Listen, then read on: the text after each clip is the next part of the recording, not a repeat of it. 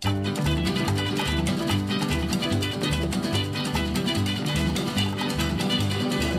light city, gonna set my soul on fire. Got a whole lot of money that's ready to burn, so get those stakes up higher. There's 1,000 pretty women waiting out there.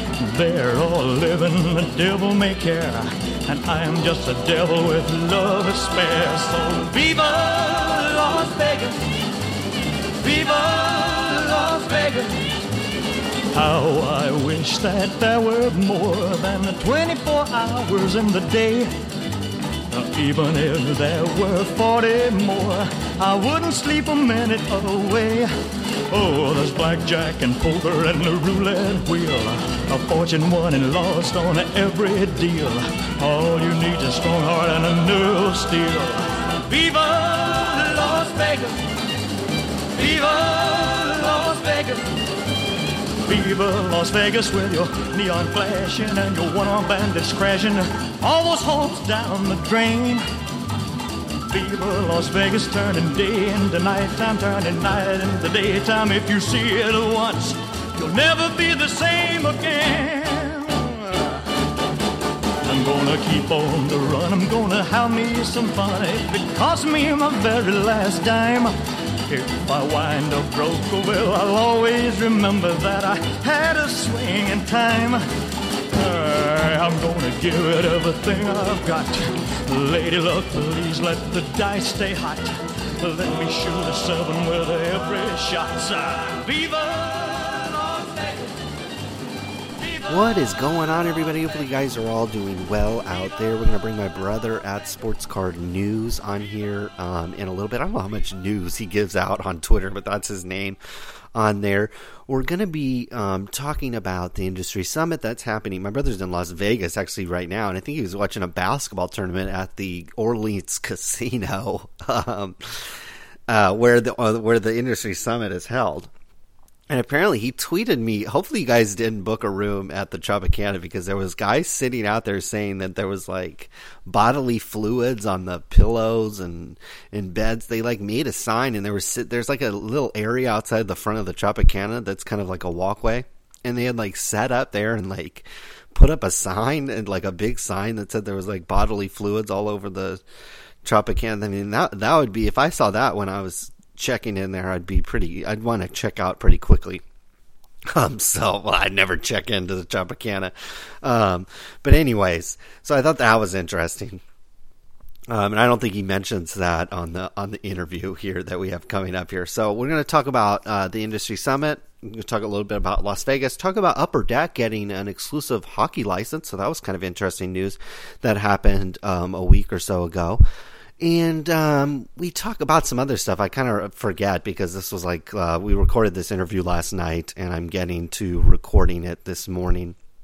The other interesting news that I saw yesterday, or that most people are probably finding out, or more and more people are finding out yesterday and the day before, is Check Out My Cards has released. I've been doing these challenges for them because their contract with Beckett, I guess, expires at the end of the month.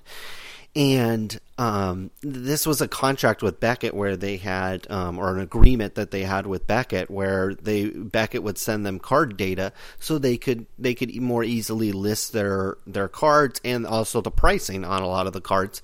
So they could have prices on a lot of the cards there. And typically you were marking I mean, my average, I think, is 80% off, 86% off, almost 90% off for almost everything I sell. So Beckett's prices are probably, at the higher end of retail.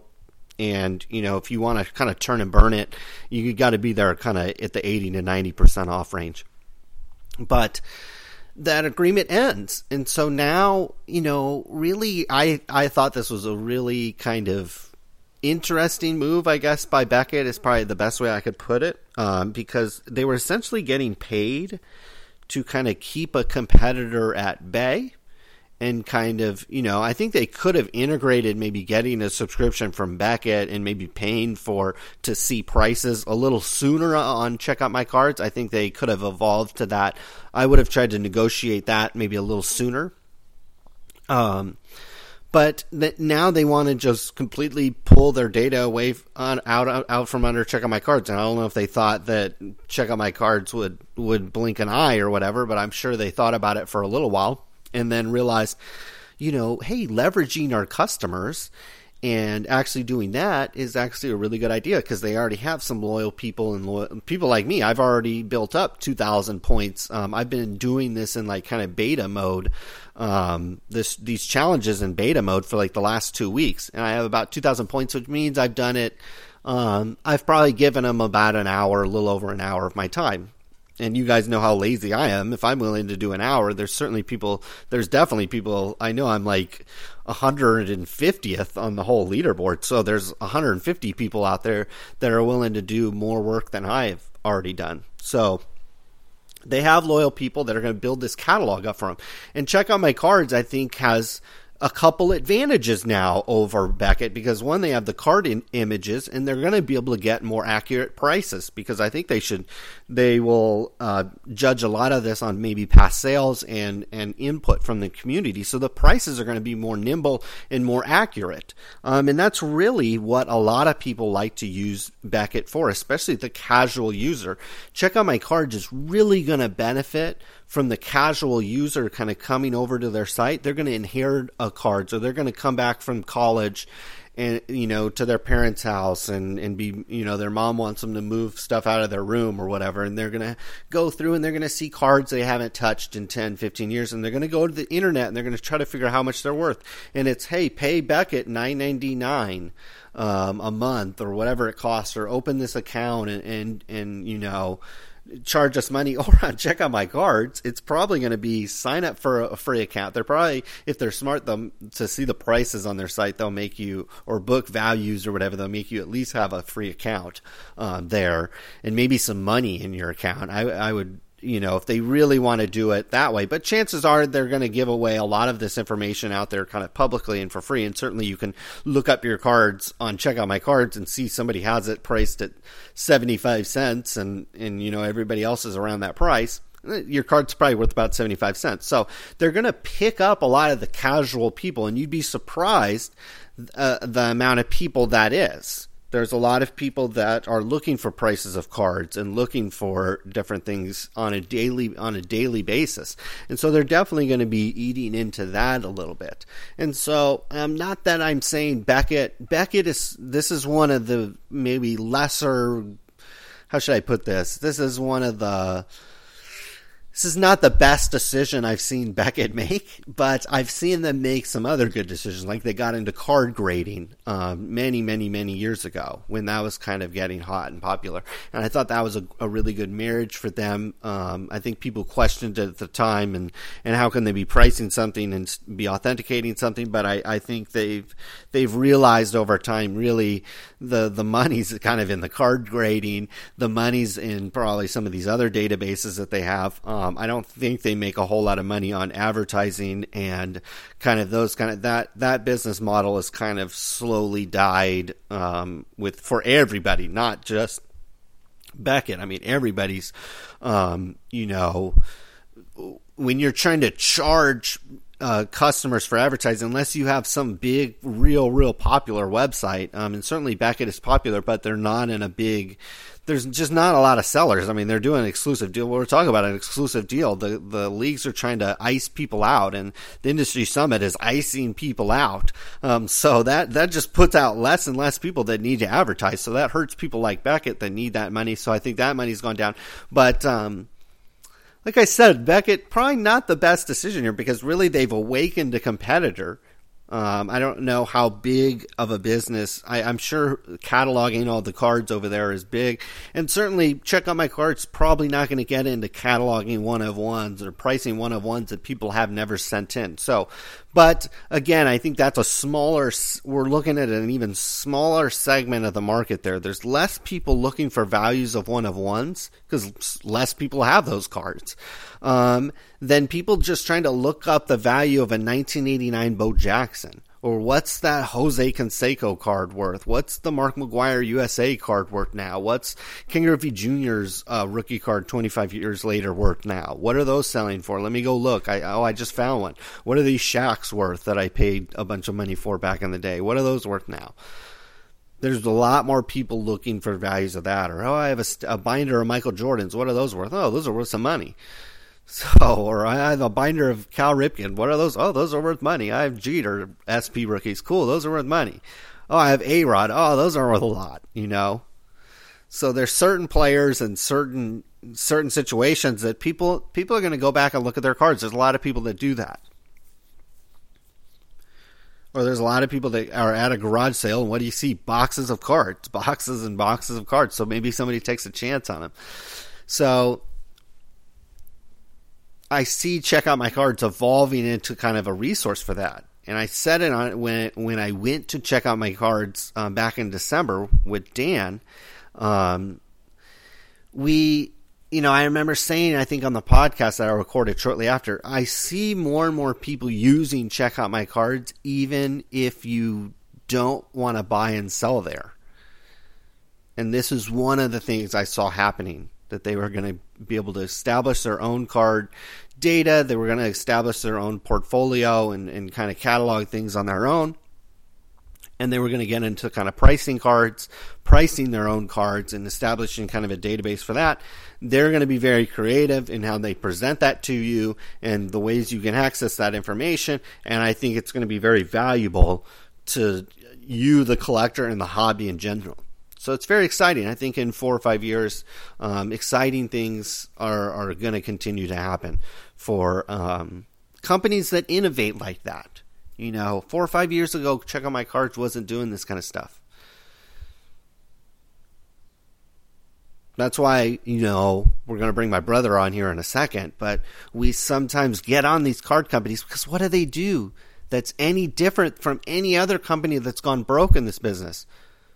We talk about this on the show.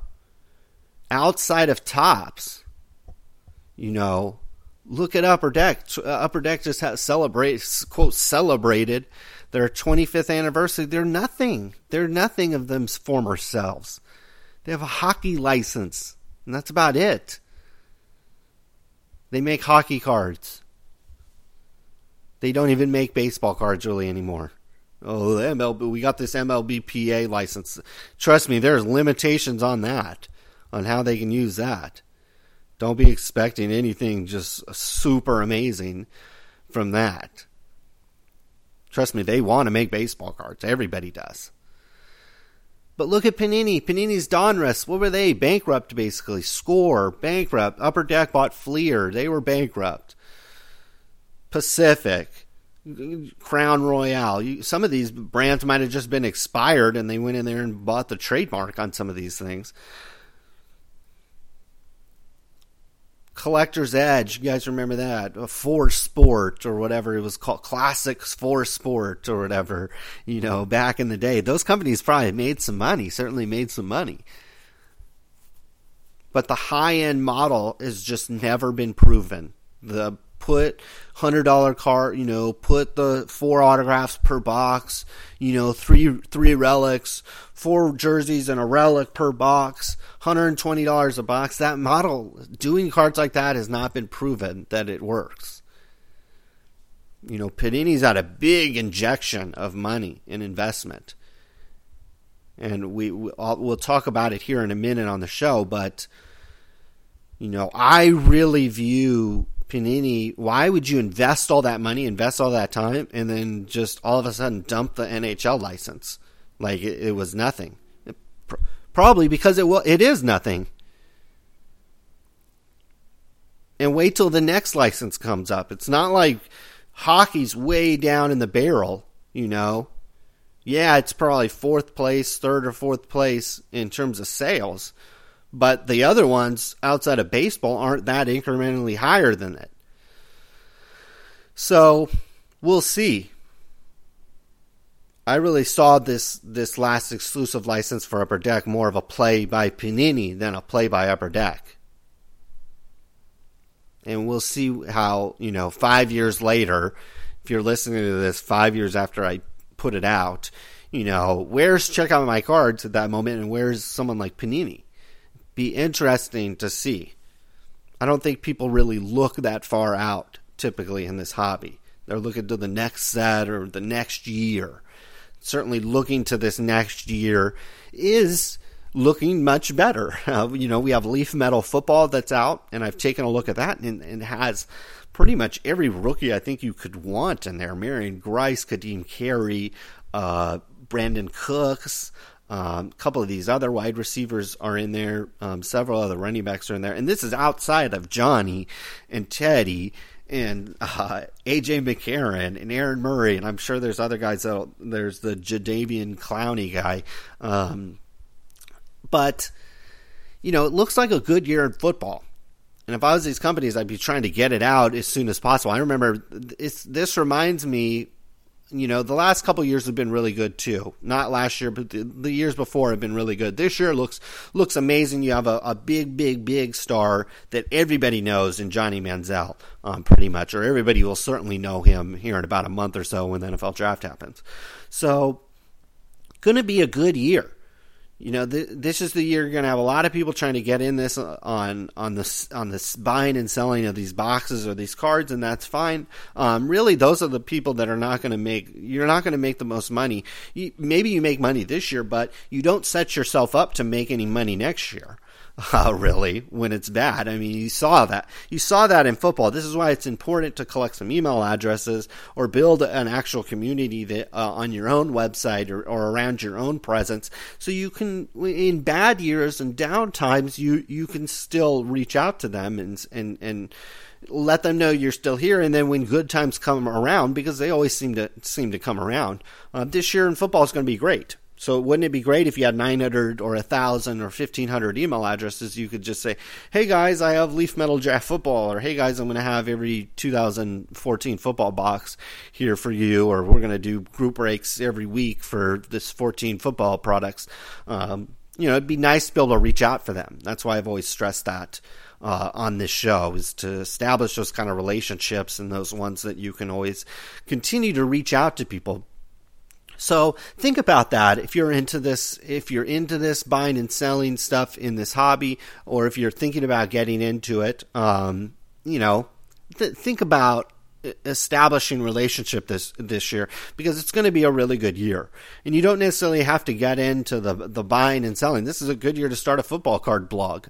This is a good year to start a basketball card blog, because you're just going to have that much more interest in it, especially if you talk about really, you should talk about what you care about and what you like. But if you talk about some of these rookies and stuff like that, it's certainly going to get a lot of interest, or more interest than certainly last year, when you had like Eddie Lacy and Cordell Patterson is like the best rookies in the whole, or that there's the Tampa Bay QB Glennon or whatever, I think came on kind of late. You could maybe give him credit for saving some of this stuff, but certainly not an awe-inspiring year last year. But this upcoming year looks decent. Looks decent to me. Looks more than decent to me, at least at the moment. And we'll see where these guys end up. Some of these guys could end up on the New York Giants, or the Cowboys, or the Philadelphia Eagles, or the Steelers, or the Seattle Seahawks. I mean, some of these guys could land in really awesome opportunity places and become even bigger stars before they even play a game. So I think it's going to be good all the way up until right into the preseason. Hopefully these guys stay healthy, especially Johnny Manziel, and it should be a really exciting year. It should be a really, really exciting year, I think.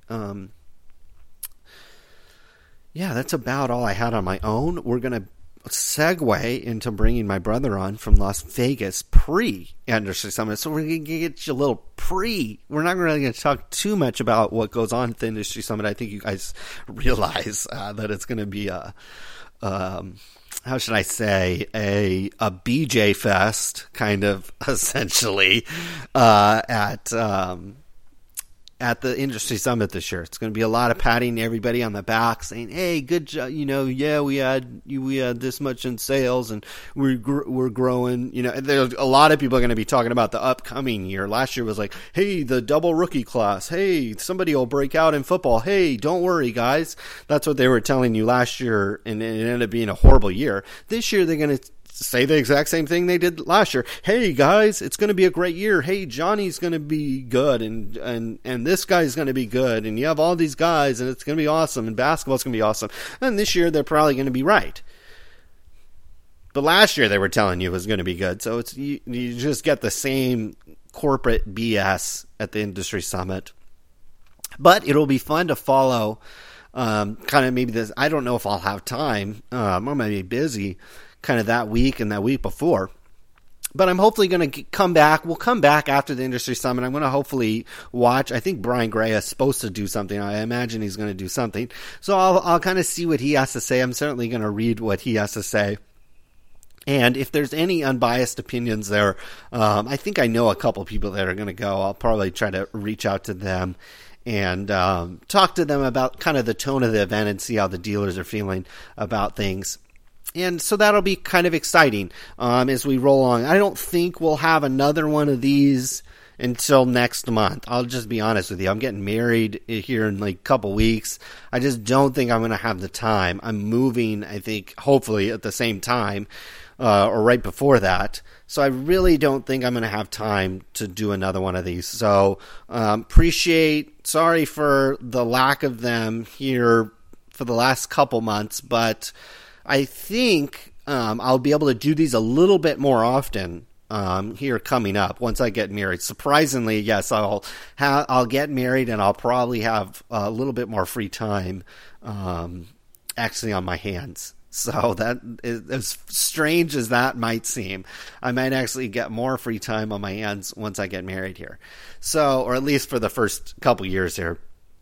So I'll try to do these a little bit more regularly, but for now I'm going to sign off for the rest of the month. I'm pretty sure, and I'm pretty sure. I mean, you can always hold out hope. I don't think there's much hope, but I'll come back as a new man, I guess, in the next month, and we'll be talking about the end of the NBA. We'll talk about more of this football. We'll talk about anything that happened. I'm sure there's going to be companies that want to have some kind of announcement at the industry summit. These guys always have some kind of stupid announcement, or they announce map pricing, or they act like they're going to do something for these card shops, and we'll see if it ends up working out.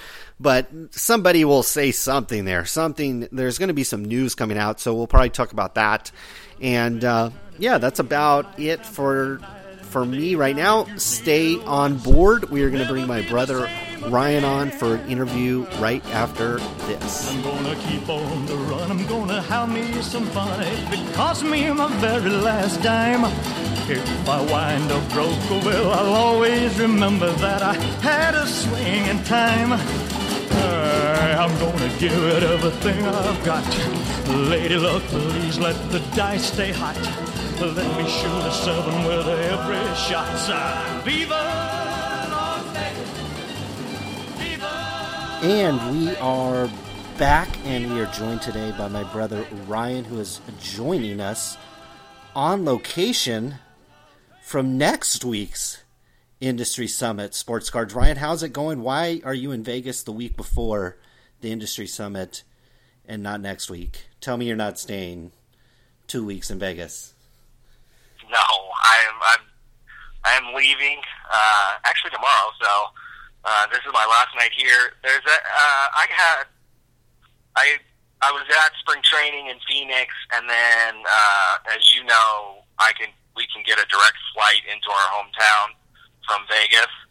So I got actually a free flight from Phoenix to Vegas, and then I can get to Vegas to an airport 15 minutes from my house. So, and while there's the WCC, the West Coast Conference, most people might know that Gonzaga is in that conference. The men's and women's tournament is playing right now. Actually, funny enough, at the Orleans, where the Industry Summit is going to be. So while I'm banned from the Industry Summit, I'm not banned from going into the Orleans and watching basketball for the last couple of days. So I watched a couple men's games yesterday, and a very exciting women's basketball. University of Civic, the number 3 seed, defeated Portland today. So I know everybody out there, I'm sure, on the edge of their seat Certainly. for that. I was on the edge of my seat watching it, so it was a pretty comfortable game. UOP was never trailed, actually, in the game. They got off to an 8-0 run. So I know everybody's really thrilled to hear about women's basketball, but that's pretty much why I came to Vegas, actually, was to watch the women. Well, yeah, there's well, I can think of the women and women's basketball. Yeah, depends on where you're staying, I guess, in Las Vegas. I wouldn't say the Orleans is ripe for... It might be right for watching women's basketball, but there are certainly better places in Las Vegas to watch women from. Yeah, trust me, I'm not staying at the Orleans. Like, if you end up at a night at the Orleans and you're in Vegas, what are you doing? Like, stay at a 5-star, pretty much stay at a 5-star hotel, unless you really, really can't afford it, or don't come. That's my advice. Yeah, I thought all those rich, very wealthy people that are doing really good in the sports card business are going to be convening on the industry summit next week, and you know that they're just raking in the money and they're just killing it because they're asking ITG and Brian Gray to not attend. Well, they didn't really ask. They basically gave. We've talked a lot about, or a little bit about, Brian Gray on this show, but I don't know if we've talked about the open letter that Dr. Price addressed to Kevin Isaacson several weeks ago now, basically saying he was getting the cold shoulder from them about attending the summit. You got any opinions on that and what's going on there? Well, I think his approach was actually really genius. And, I mean, to be perfectly honest with you, I respect what ITG did. He came across as being really kind of classy. You know what I'm saying? And that's maybe a lot different than how I reacted or how maybe Brian Gray reacted. Brian Gray took him to court. I, took some shots on my own website to Isaacson and the summit, whereas the ITG guy wrote a real kind of calm, level-headed, open letter. I don't think it. It's not going to get him to be able to go, but I think it made him look good, to be honest. So I have a lot of respect for Dr. Price. I've never met him. I think I've seen him a few times at the national show. I think I see him more maybe there than the summit. I don't know where he's hiding out at the summit, but when I went the last couple of years, but I don't know. It's a shame that those two guys can't go because I think they bring a lot. Both of them do. Gray with Leaf and ITG. So, kind of a shame. Well, what do you think the reasoning behind that? Kevin Isaacson, he doesn't know, a group breaker from a regular retailer or Target and Walmart for that matter. I don't think his strings are really getting pulled by somebody else. Who do you think might be trying to get him to essentially, ban some of these unlicensed manufacturers? Well, that's a really good point. I mean, it's all speculation at this point. It would be pure speculation at this point as to why. I don't think it's coming from Isaacson himself. There has to be some reasoning behind it. I think in the case of ITG and Leaf, there has to be some sort of motive, some sort of back channel, whether it's the card companies, whether it was the licensors, whether it was the NHLPA, whether it was the NH. We don't really know. I find it very hard to believe that Kevin Isaacson, on his own free will, just said, "Hey guys, sorry, Mr. Gray, I don't want your $10,000, and all that stuff. And I don't want you to hand out goodies and get Frank Thomas to sign autographs and all this stuff." I just find it hard. I hope Kevin Isaacson is a better guy than that. I think he's being pressured by somebody else. And how high up the food chain that goes, I don't know. It's just speculation at this point. Is it Panini? Is it Upper Deck? Is it Topps? Is it them all together? Is it the leagues? You know, the people who actually really control this thing with the licenses and stuff. Is it them saying, hey, if you're going to have this industry summit thing, we can't have these non-licensed guys? I don't know. I don't really know. Be interesting to find out. Maybe we will find out. So we'll see. Maybe, I'm sure once Brian Gray gets done with his litigation, he's never shy to talk. So hopefully that happens, and maybe he's able to shed some light on some things, because I'm sure he has a pretty good idea on what happened. Yeah, and that'll be interesting. I heard on your podcast you do with Mojo Break, Doug did an interview with Brian, and Brian said that he's doing his own like live webcast or industry summit videos or whatever to tell you what was said there and then what was actually said or something like that. What are your thoughts on BG holding his own summit, I guess, during the week? Well, I have respect for the way ITG handles things. I have a respect for the way Brian Gray handles things, and they're like kind of the opposite end of the spectrum. So I don't mind it one bit. That's Brian. You know, he'll tell it like it is. He's not afraid to get up there and give a speech, and maybe he said, at the detriment of his own company. If he just kind of played nice and was Mr. Professional, and it was, kind of a corporate leaf kind of BS, that, he could do that. But he chooses not to. That may rub people the wrong way, and to be honest, I wouldn't blame people if that type of attitude rubs people the wrong way at all. So I think it's great if he does end up doing the little summit videos or whatever he decides to do. I'll be an active listener on those. I think most people should listen and just respect what he has to say. And he could be right, he could be wrong on some things, but I would just listen to what he has to say and respect it, because this guy, he definitely is incredibly knowledgeable, no matter what, no matter how you feel about him. Certainly, and one of the more interesting, moving away from the summit since it's next week, I'm sure there'll be plenty of there'll be plenty of talk and things going on that will be less speculative next week. But is it next week? I think the industry summit's next week, right? I think so, yeah. Okay. Next weekend or next week or something during the week.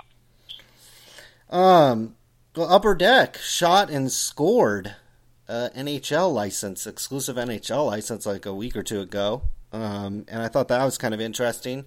I don't think I've given my opinion on this show about it. I think I wrote up a little article basically saying it was more of a strategy shift from Panini than Upper Deck really going in there and throwing money around. It was probably more the lack of Panini throwing money around. I think that got them the license. What are your thoughts on Upper Deck getting probably something that they really needed?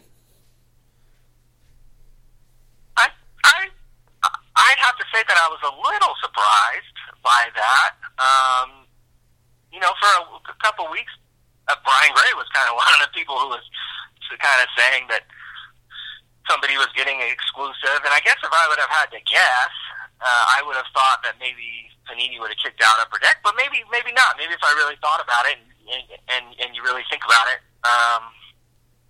it was maybe a strategy shift. Like you, I have a hard time believing that Panini got outbid. I have a feeling that the NHL cards wasn't that profitable. I mean, let's be honest. Hockey cards are what? A fourth tier license at best. Right. Plus, you have to get overseas distribution. You have to get distribution into Canada. but it's like a separate. It's like a whole, baseball, football, NBA. You can go through your normal kind of distribution channels and all this kind of stuff, and it's all kind of A, B, and C a little bit for all three sports because they're all American sports and popular in the United States. But when you're talking about Canada, now you've got to get distribution into Canada. It presents many more challenges. Panini mentioned, I think, some challenges in their blog about how there was a lockout and they started late and so on and so forth. I just don't think they were making any money on the hockey cards. And at the end of the day, the people who really control the purse strings over there at the company in Italy said, "Hey, why are we making these hockey cards? Like, forget the hockey, okay? So what? We're going to keep making soccer cards, and we still have an NBA contract and still have a relationship with the NFL." And we'll go from there. At best, it's a fourth tier license. You could argue that you might rather have some soccer licenses or the U.S. Olympic license, or there's probably some other things too. I'd rather make leaf metal draft than create hockey cards. I'd rather make unlicensed pre-draft football cards than create hockey cards. I'd rather make unlicensed pre-draft NBA cards for this draft cap coming up than ever have to make hockey cards in my life. So, I could be totally wrong. Maybe Panini went in there guns blazing, said, "We'll pay whatever you want," and for whatever reason it didn't work out. But I have a hard time believing that. Upper Deck and the NHL had a long relationship. It was one of the first exclusive quote-unquote licenses that was given out way back in the 90s. It worked great for Upper Deck. It worked great for the NHL. I think they saw an opportunity when Upper Deck kind of had some troubles there, and they're not out of the water by any stretch of imagination. They had some troubles, and so Panini was able to get in there. They made cards for 4 years or whatever it was. I just don't think it was profitable for Panini. For whatever reason, they blew too much money on it, and they'll go do something else. Yeah, and I think it worked out the best for every. Collectors will miss having maybe two choices there, but unfortunately, this hobby doesn't. It's kind of like our government; they don't really do a lot of things for the voters and the people that put them in. And neither do these card companies. But if you take them out of it, it really worked out well for Upper Deck. They have Wayne Gretzky, and they got this license now, so I think that's good for them. I think Panini, like you said, probably wasn't making – the money was negligible inside their portfolio, and why now maybe they can not spread themselves so thin. Hopefully, I'm sincere in saying I hope people don't lose work or lose – a paycheck, but maybe those people can stay on. They have plenty of other cards that they have to make and that they're going to make. So I think maybe they don't spread themselves as thin. And the NHL ends up winning because now I looked on Beckett and Panini and Upper Deck together had produced over 41,000 cards. And I understand that there's parallels and stuff and some redundancy there, but let's say even if like 10% of them need to be approved, that's still 4,000 cards. Imagine doing that by yourself or assigning that for somebody to do. That's a lot of work. And they're going to be able to cut that down, that work. And, I'm sure Upper Deck ends up paying for, the MLB's not essentially paying for that. But it might make the job a little bit easier on their end, might make cards a little more streamlined, and overall end up helping things. I don't think Upper Deck's going to sit back and relax.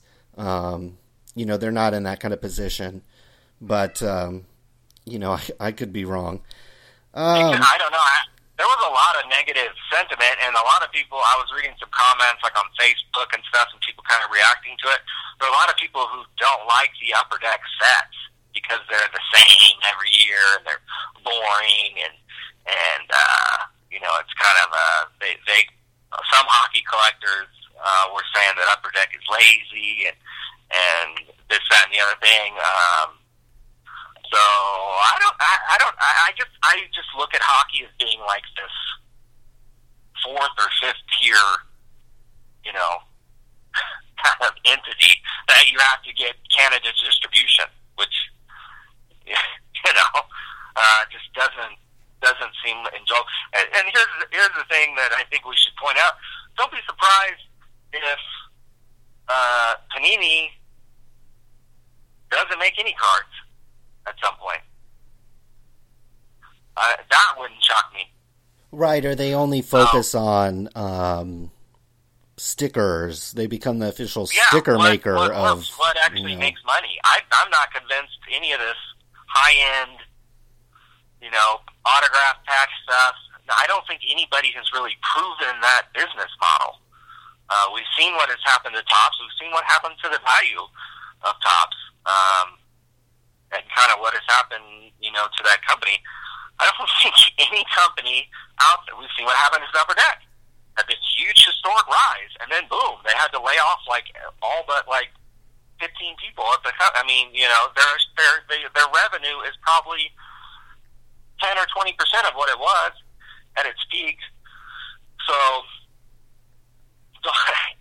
don't be surprised if Panini at some point doesn't make art, gets out of the NBA, gets out of the NFL, doesn't do it, just goes home and makes soccer stuff. Maybe they just make NBA stickers to get a license for that somehow. They get the NBA to do that for them or something, or football, or it just wouldn't shock me. I just don't see any of these companies making a whole lot of money and really kind of proving this new age of cards with autographs and patches and redemptions and huge price points. Nobody's proven that to be successful, period. As far as I'm concerned, just because you're still in business doesn't mean you're successful. If you looked at a sales chart, if you looked at the value of the company chart, we're trending downward, folks. And if you look at several companies have gone to zero, went bankrupt, went bye-bye. Well, most of what Panini has resurrected, Donruss tried the memorabilia model, Pacific tried the memorabilia high-end model. I don't know what the other brands that they have. Crown Royale, Skyblock, Collector's Edge. Even back in the day, those kind of cards had autographs on them before other cards had autographs. And Collector's Edge isn't making cards anymore. It just kind of goes down the line. Speaking of distribution and prices going down, I mean, one way you can tell these companies aren't raking in the money is, one, they're banning rather small companies in the grand scheme of things from an industry summit after they've attended for many, many years in a row. So they're doing that. So you can tell they're not making a lot of money. Another way you can tell they're not making no money, I don't know if you listened to this week, Doug and Dan did a podcast, and they had Rich on from Leighton Sports Cards, I think. Yeah. And they talked about DealerNet and how DealerNet's put up the prices of these boxes, and I agreed with them a lot on how I think you have to pay to be a part of DealerNet, and now they're offering this service kind of on the side almost for free. I don't know if that's the permanent business model for them, but they argued, why would I pay for DealerNet when I can go over here and do it for free? I agreed with that. I know that they're real sensitive to prices being published and stuff like that, because they're kind of in the business, and that's part of their paycheck and what they do. But I don't know. I kind of thought this was kind of cool. It was a cool way for collectors to kind of look at the price, and it certainly is not going to help hobby shops. It's not going to help anything. I mean, I was just saying how collectors get thrown out the window a lot. This is kind of something that you get the window opened wide, and you get to look at the price, and you get to decide how you're going to spend your money based on the lowest published price on the internet. So I was wondering how you felt about DealerNet. Well, I don't know. I'd have to probably look into it a little more. I think what has happened, though, in general, and you can throw DealerNet, you can throw some of these quasi-distributors like Blowout or EA Card World or something. It's like a race to the bottom in terms of price.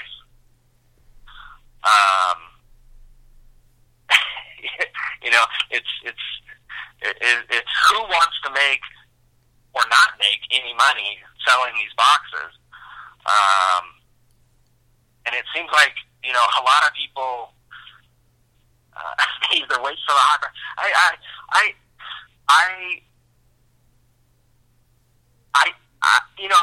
Here's where I would put the blame is the reason why these products go down and there's a real price competition and there's a really low margin, like if you're in that box selling kind of game, because these cards aren't that good and there's not that many customers. That's where the problem lies. I would not get mad at DealerNet or Blowout or DA or this. We need more people buying cards because they're cool, because they're interesting, because it's a hobby, because they're collectible, because they're valuable, because they're whatever. That's what we need. That will solve everything at the end of the day if you're able to bring in more customers and more demand for these products. I think there's so many people fighting for the scraps. It's like a dead bird, and it's all these dogs running, just to get a little scrap out of this bird. At the end of the day, we need to make it fun, cool, exciting, profitable. There's so many things. I don't see very many people focused on bringing in more customers, trying to make it cool.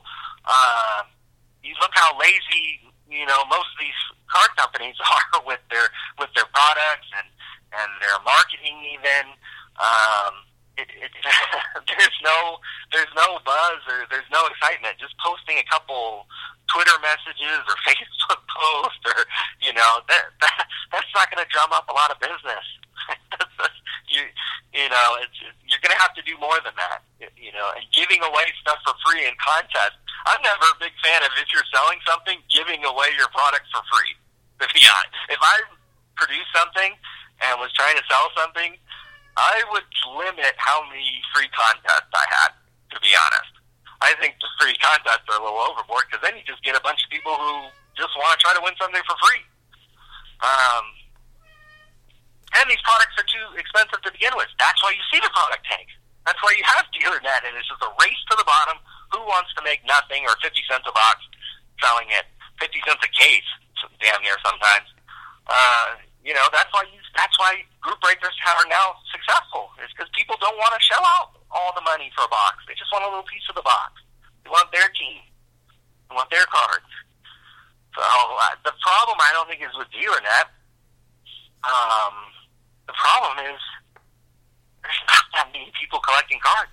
Yeah, and I totally agree. The demand's just not there. I mean, I'm hopefully gonna not have this podcast run too long because I want to watch Shark Tank tonight. And there's a perfect example of a show where people get on there and they tell you exactly how much they make their product for. So they make it for maybe $1, and they retail it for $9.99 or $8.99 or whatever. And they tell you that on the show, and people run and crash their websites if it's a good product or something people really want. They'll run and crash the guy's website buying them at $9.99, and they know how much it's cost. They know how much money the guy's making. It's not the reason why prices aren't low. The reason why prices are low in the hobby is not because collectors out there don't want anybody to make any money. It's because that's about what the products are worth. Whatever a dealer's paying for them is about what a customer's going to pay for them. So that's really a sign of your product being bad. And it may not be the product's bad. It's that Panini is not really even making that much money on the product. So they need to work out different ways to either bring in some other revenues through not printing cardboard, or figure out a way to make these sets to where it doesn't cost you as much money. And so if Panini starts making more money, then the food chain starts, the food chain isn't going to reverse all of a sudden. Everybody's going to make money and Panini's still not going to make any money. It starts with Panini making money, making good products people want, people demand. They start making money, and then the food chain gets a little bit bigger, and more people have something to bite off of. But Panini's running at slimmer margins than probably some of these group breakers that are running out, a case or two a day. So better believe that. So, it's a long, complicated process, but I agree with you that blaming DealerNet putting up wholesale prices is not really the problem. The problem is the products that they're putting up are not very good, and people don't want them, and there's no demand around them outside of a very small circle of people. So you got any ideas to explain why you're in Vegas? Why, not that you're surrounded by the most well-run casinos and companies in Las Vegas. No. But any ideas on how they could come up with better products here? I don't know. I think if I had a good idea, I'd write an ebook or try to capitalize on it more. I mean, at the end of the day, they're not that interesting. I think there needs to be. I don't know if any of this would directly impact sales or anything. I just think there needs to be a little more grassroots.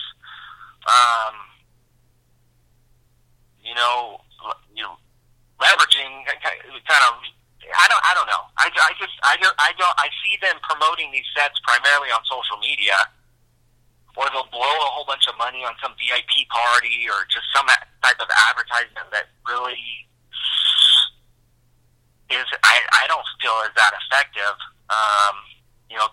Bowman ran some TV commercials, or Topps ran some TV commercials for Bowman. I mean, it looked like some third grader set them up on PowerPoint. I mean, if you're going to blow the money on TV ads, at least make the ad good or make the ad appealing.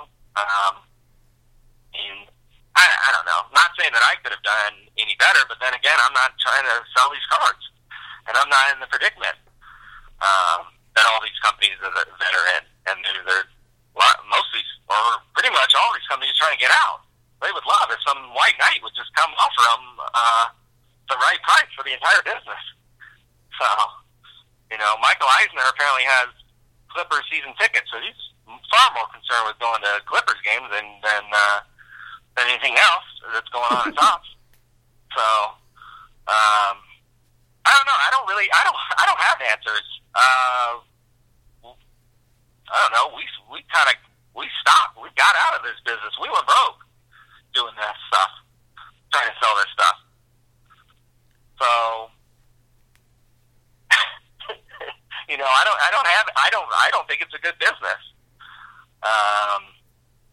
I also don't get paid to come up with answers and come up with solutions.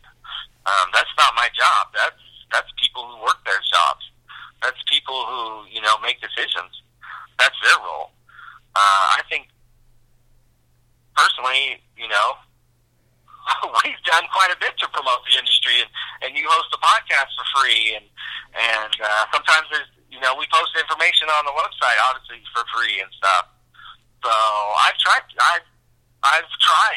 do my part to make cards more interesting and fun, and provide what little information I might know about them to be able to provide. So, in a sense, yeah, I actually have. We both have actually tried to make cards better. I'm sure, some of our detractors out there will, scoff at that, but, there's been many hours where we're just sitting around either talking about cards for free, putting up information about cards pretty much for free. So I wish the card companies maybe would do that a little more. Reach out a little more, communicate better, have better customer service, interact with people more, respond to emails, get a better customer service line and that the direct line of communication, have a better website where you lay out some of these frequently asked questions, and establish better policies. Just lay them out there and be honest. People just appreciate honesty. People know that sometimes these cards, they take a long time. There are probably times where the athlete is just, in terms of like a redemption card, the athlete is being lazy and he's not signing, or they messed up a technology on a certain set, like the 5-star had some chipping issues and Five-Star Baseball, I believe, had some chipping issues a couple years ago or a year or two ago with some of their cards. Just say, hey, we messed up. The people we got to print those cards, man, it's really bad. We're really sorry, and we hope that next year we're going to correct this. I mean, you're not going to give refunds. Don't give refunds to people. Don't give care packages. Don't do that. But at the same time, be honest with people and admit when you mess up and have really clear policies, have an easy way to communicate. I think that would solve a lot. It would make people less bitter, make people less angry about the industry or less upset about cards maybe they're waiting for. Maybe they would be apt to buy more. You know? The people who are buying cards, we need to hold on to those people. So try not to upset them with a redemption process or a customer service problem or something, you know. I'm not saying pass out free boxes to everybody that gets a ding corner out of a card in a pack, but have a clear policy for that and what you have to do. If you get a damaged card, if you get a redemption card, if you have a question, I just don't see it being that hard. How many emails can these guys get per day with how many employees they have? It's not like it's a 1 or 2 man operation at Topps and Panini. They've got dozens, probably at least dozens of people on hand who know how to use email, who know how to answer the phone, who know how to, you know, write policy and kind of an FAQ kind of thing. Have a forum on your website. I don't know. Do a podcast where you can call in and ask Tracy Hackler questions or ask Clay Laraski questions. You know, but why not? Why not? Speaking of, I think you gave out some good advice there. I know that next week is the industry summit, and it looks like Doug is going to be the moderator or whatever at his at like the group breaking. There's going to be like a group breaking meeting or whatever. I think it's like 2 or 3 hours. It's like really long, and he's going to be the moderator there. I'm assuming you're going to talk to him before that. What? Give us a little insight on the things that you're going to suggest to Doug that he should talk about or at least bring up during the Group Breaking Industry Summit meeting next week. Wow. I think if I were to talk to Doug, I would ask him that he shouldn't have to pay for the industry summit, which I'm assuming he had to, if he has to now work for Kevin and moderate a discussion with people he actually competes with. I think it kind of puts him in a awkward spot. I would be willing to bet that Doug didn't volunteer for that, and that he was probably asked by Kevin, I'm assuming, to moderate that. Could be wrong, but I doubt it. So I think Kevin is putting Doug, I don't know, in a tough spot because there's going to be, I don't know how many group breakers are going to be there. I have no idea. Do you talk about raffles? Do you talk about the legality of raffles and even group breaking in general? Do you touch on that?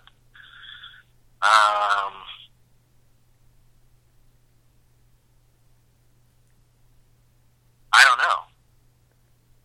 I think Doug would be much more useful being one of the people who could give his opinions and answer questions and provide feedback than if he has to, and not that he wouldn't do a good job. I bet he'll do a great job moderating it, and that's why Kevin Isaacson asked him.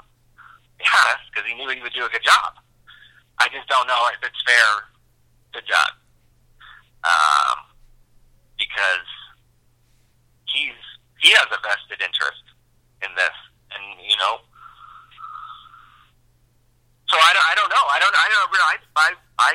know what they're going to bring up or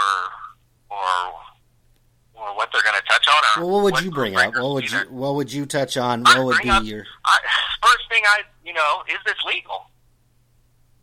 Has anybody established if group breaking is legal? Or just the way they're selling the packs. I think, the way they're marketing group breaks now is you buy in and you buy a spot, and it's sometimes random. It's always random what you get in return. That has a lot of open for interpretation for legalities. Right. However, there's a lot of other ways you could be selling these group breaks, and I don't need to be on here. I've already given out plenty of other ways you can close some of those gaps. Maybe it's not 100% ironclad stamped off legal, but at least you close some gaps and close some ways that you could be vulnerable to some kind of action, either through PayPal, some kind of lawsuit, or just in general your business model just kind of deteriorating. There's lots of ways. I don't see any creativity. Most of these guys can't even set up a website or have an email list or, stream on a halfway reputable, online streaming site. So I don't expect them to come up with anything new. Right. Those are almost separate issues. I think me and you are on the same page. I think both of us would agree that doing group breaks is legal, but probably with a pretty good extensive terms of service. And you might have to, kind of cross your T's and dot your I's with an attorney. I personally think there's a way to, quote unquote, make it legal. I don't think anybody is doing that now. I know that people are looking into it, though. So I hope that discussion takes place, because I think it's a good discussion to have. Anything that could make your business more legitimate, safer, safer for you, safer for your customers, just safer across the board. You can sleep better at night. The knowing that you've looked into it, knowing that you're at the very least trying to cover your bases. So I hope that discussion takes place. I think all these guys should pool their money together, or a group of 10. Don't let one guy hire a lawyer and then everybody copies his terms of service when he says, hey, I have a new terms of service and this is how I have to be running breaks. About 10 guys should come together, pool their money together, get one or two or three fucking whoever you have to talk to, lawyers. Excuse me for cussing. I'm definitely not trying to make this like the last time I came on this show. Pool your money together and come up with a solution, because I personally believe there is one. If you're able to sell packs and you're able to do these, there's a way to make these things quote unquote legit. It's going to take a good terms of service. You might have to send somebody everything. You might have to word the way you're selling this stuff a little differently. You might even have to exclude certain states from buying from you, to be honest. Those are all things you have to look into. But I hope that discussion takes place. I hope a group of, not just one group breaker, but I hope they team up and they look past that they're competing against each other, and they need to realize that they could be really, really, really screwed if any kind of legal action takes place from PayPal, from a customer, from the government, from whoever looking into this. Could wipe out everybody with a blink of an eye if they wanted to. And freeze PayPal accounts and freeze bank accounts and do all this stuff and freeze customer PayPal accounts, and it would just create a real mess. And so I hope people look into it. I personally think the distributors and the card companies should be doing this for them, because they're the ones who directly benefit the most and who gladly accept these guys buying cases of products from them, but don't want to help these guys make sure their business is as legitimate as possible. I feel that is very important.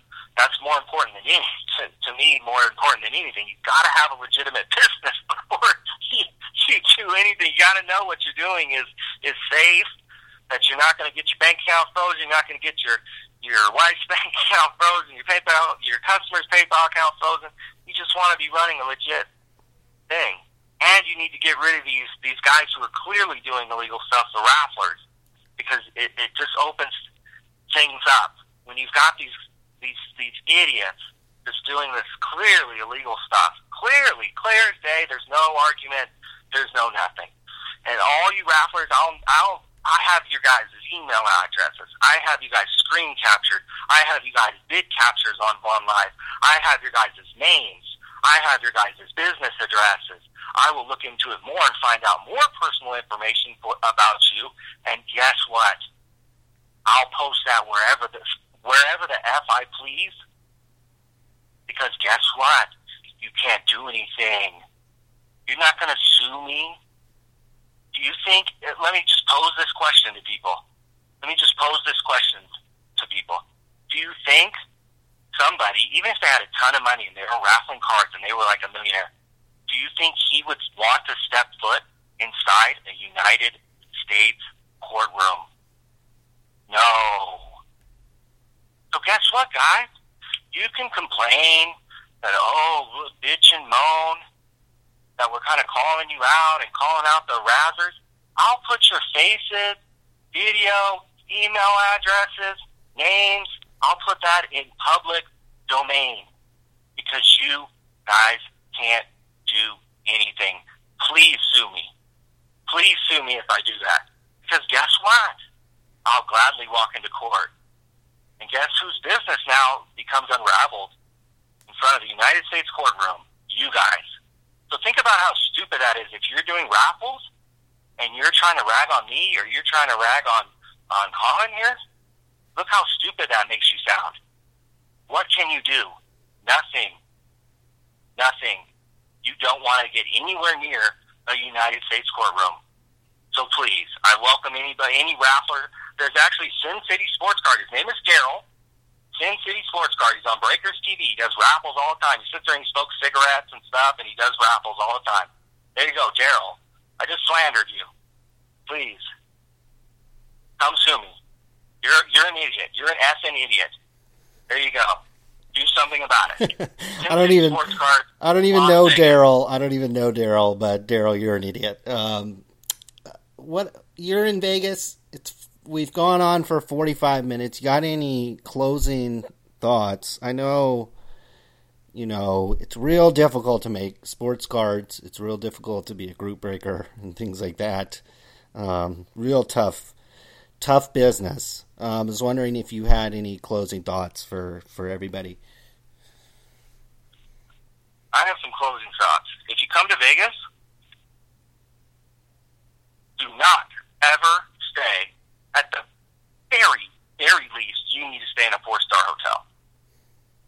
You can get on Priceline. You never buy something direct on Priceline. Always go to the express deals. It would take me about 5 minutes to explain how the express deals work, but you basically get 50% off a 5-star hotel, 4-star hotel, and you basically know which one you're getting. They don't tell you which one you're getting, but trust me, you know what hotel you're going to stay at these express deals. Go on Hotels Tonight, download the app. Don't ever stay at the Excalibur. Don't ever stay at the Tropicana. Don't ever stay at Hooters.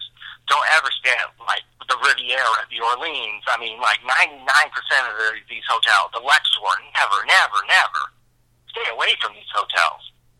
Never. Don't come to Vegas if you can't afford a 4 or 5-star hotel. That's my quote. And also, well, I want to tell, that there's, before you get onto Bitcoins, the Palms is right down the street at the Orleans. And I always found it's staggering. Everybody at the industry summit was staying at the Orleans.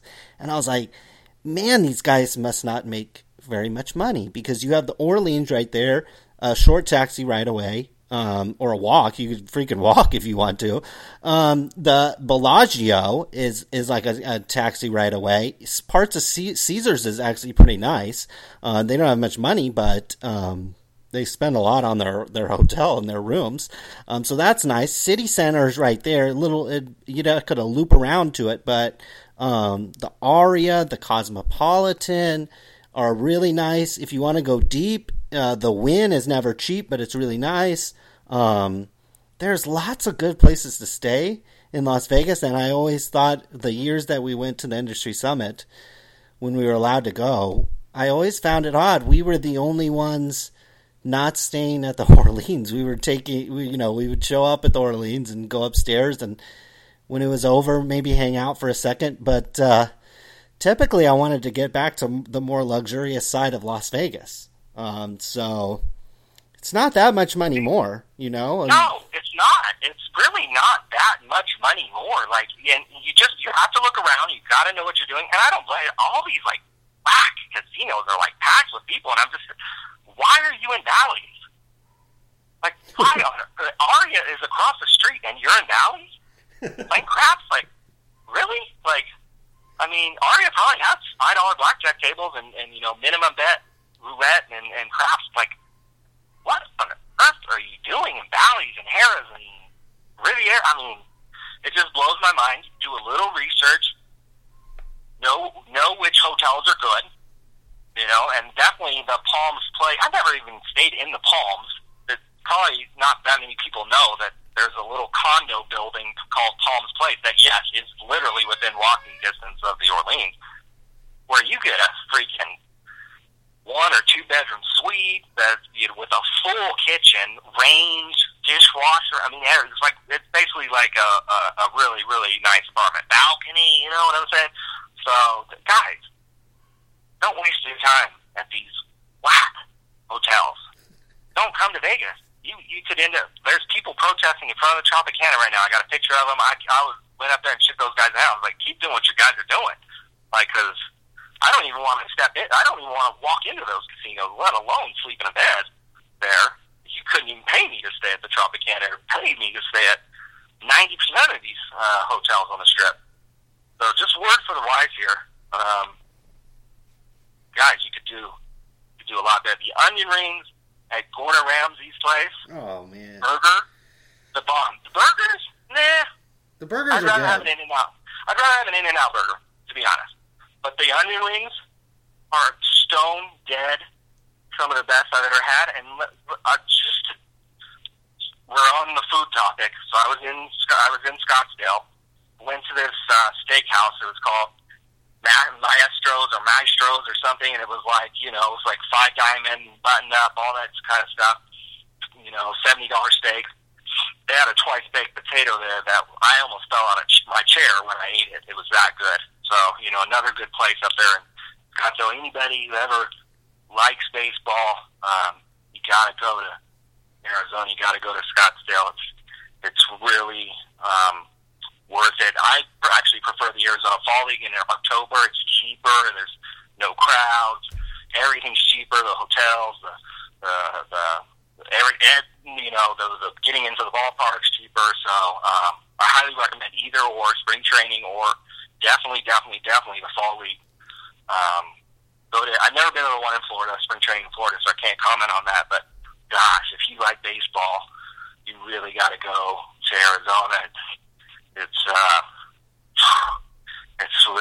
a lot of fun there. If you're single too, you got to go to Arizona. So coming from a guy who's in Las Vegas now, and I live in California, trust me, if you want to see ladies, go to Scottsdale, go to Phoenix. So that should come on high authority. The fact that I'm in Vegas, I'm from California, and I'm telling you to go to Phoenix and Scottsdale if you're single. So trust me on that.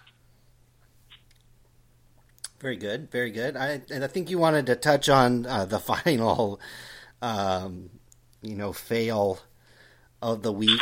Bitcoin. We've never talked about Bitcoin on the show, I don't think.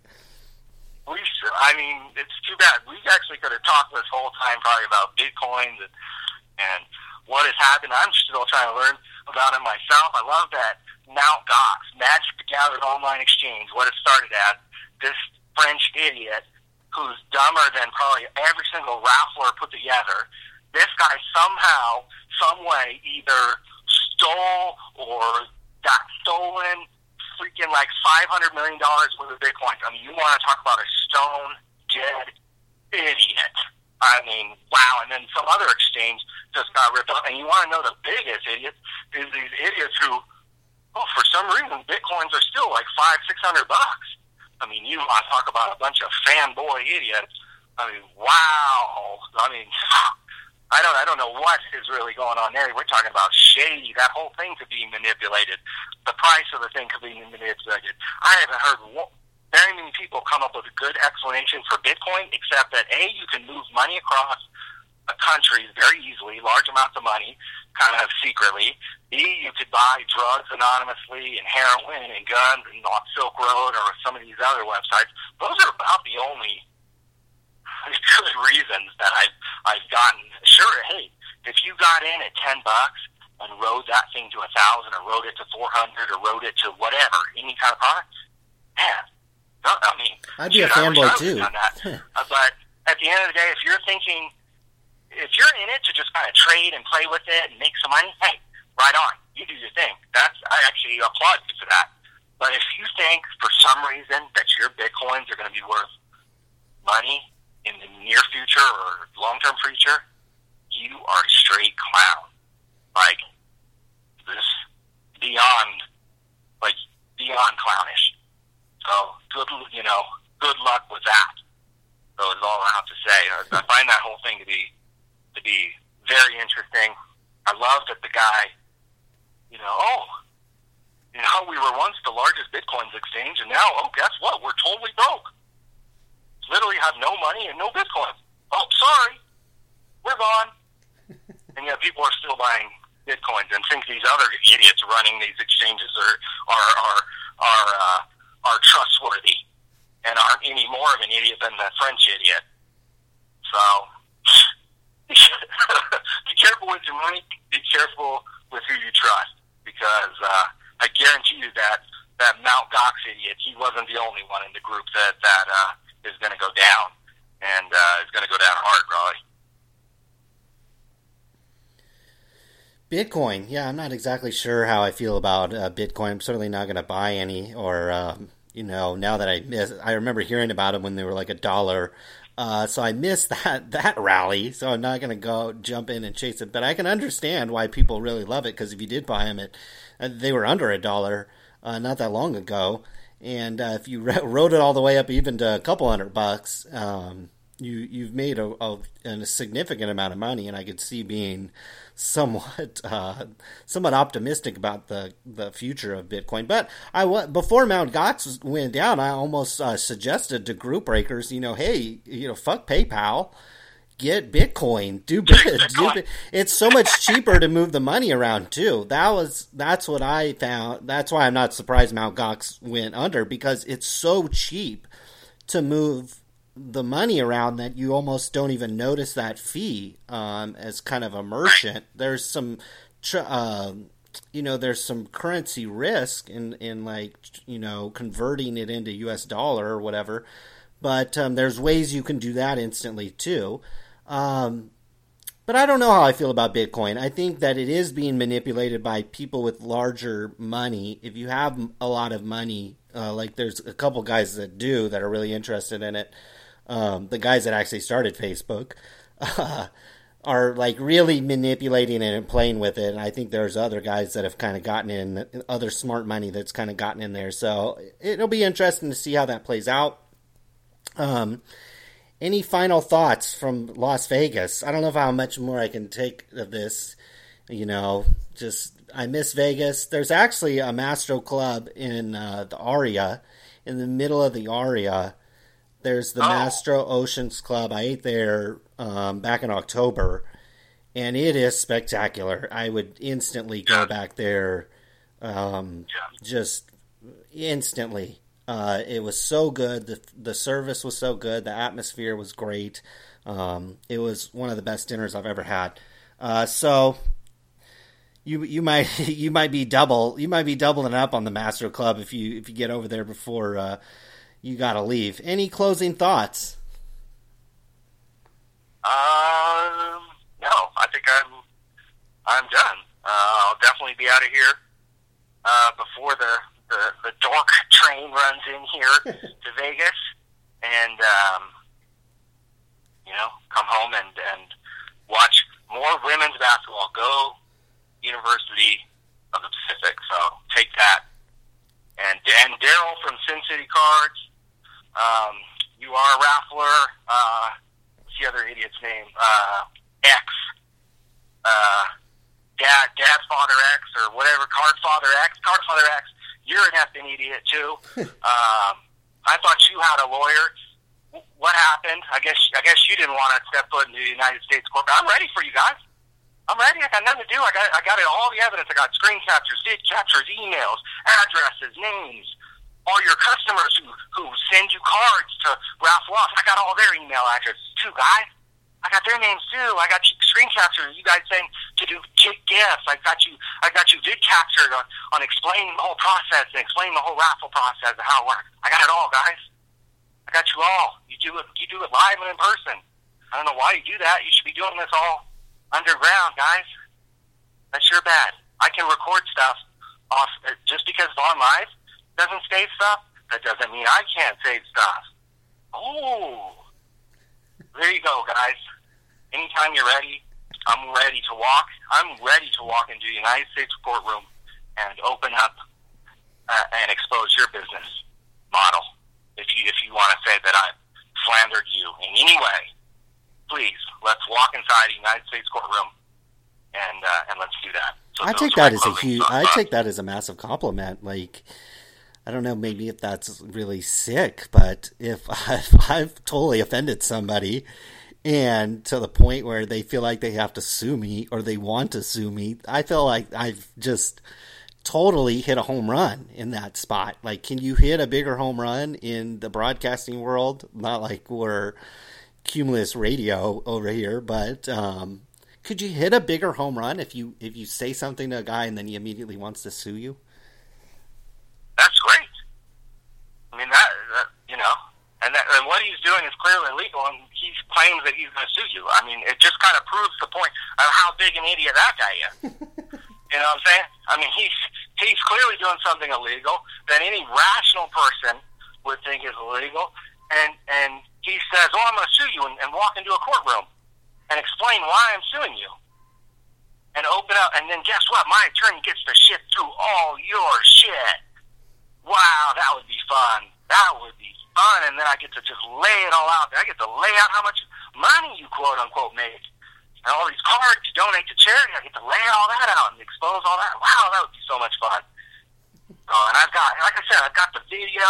I mean, I've got them uploaded to YouTube. I just have them set on private. I'll just click unlock one day on all of them. Just like, click, click, click, click, click, click, click, click, click. There you go. Here you go. Mr. Sin City Cards doing raffles and smoking cigarettes with his daughter in the room. There you go. Sue me. See what happens. See if I run away scared. Trust me, I won't be running away scared. I'm staying in a 5-diamond resort in Vegas. I won't be running scared at all. Period. Jesus Christ. I've been on vacation every month for the last year and a half. I go to Long Beach, I go to San Diego, I go to Seattle, I go see Pearl Jam. I was in Phoenix twice within like 2 months. Fall League, National Show, Rookie Premiere. Wow, I always go on vacation. Yeah, I'm real concerned about one of you idiots suing me. Wow, that'll just set me back for life. Quite the contrary. It would, boy, love to walk into the United States courtroom with one of you idiot rafflers. So there you go. Here's some great advice. If you guys actually had a lawyer, guess what? He would tell you guys, shut the F up. That's what he would say.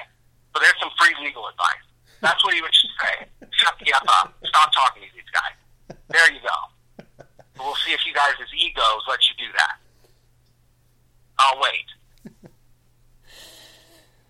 Always entertaining bringing you on to the show, Ryan. Thanks for joining us today. We'll catch up with you again some other time. Sounds good.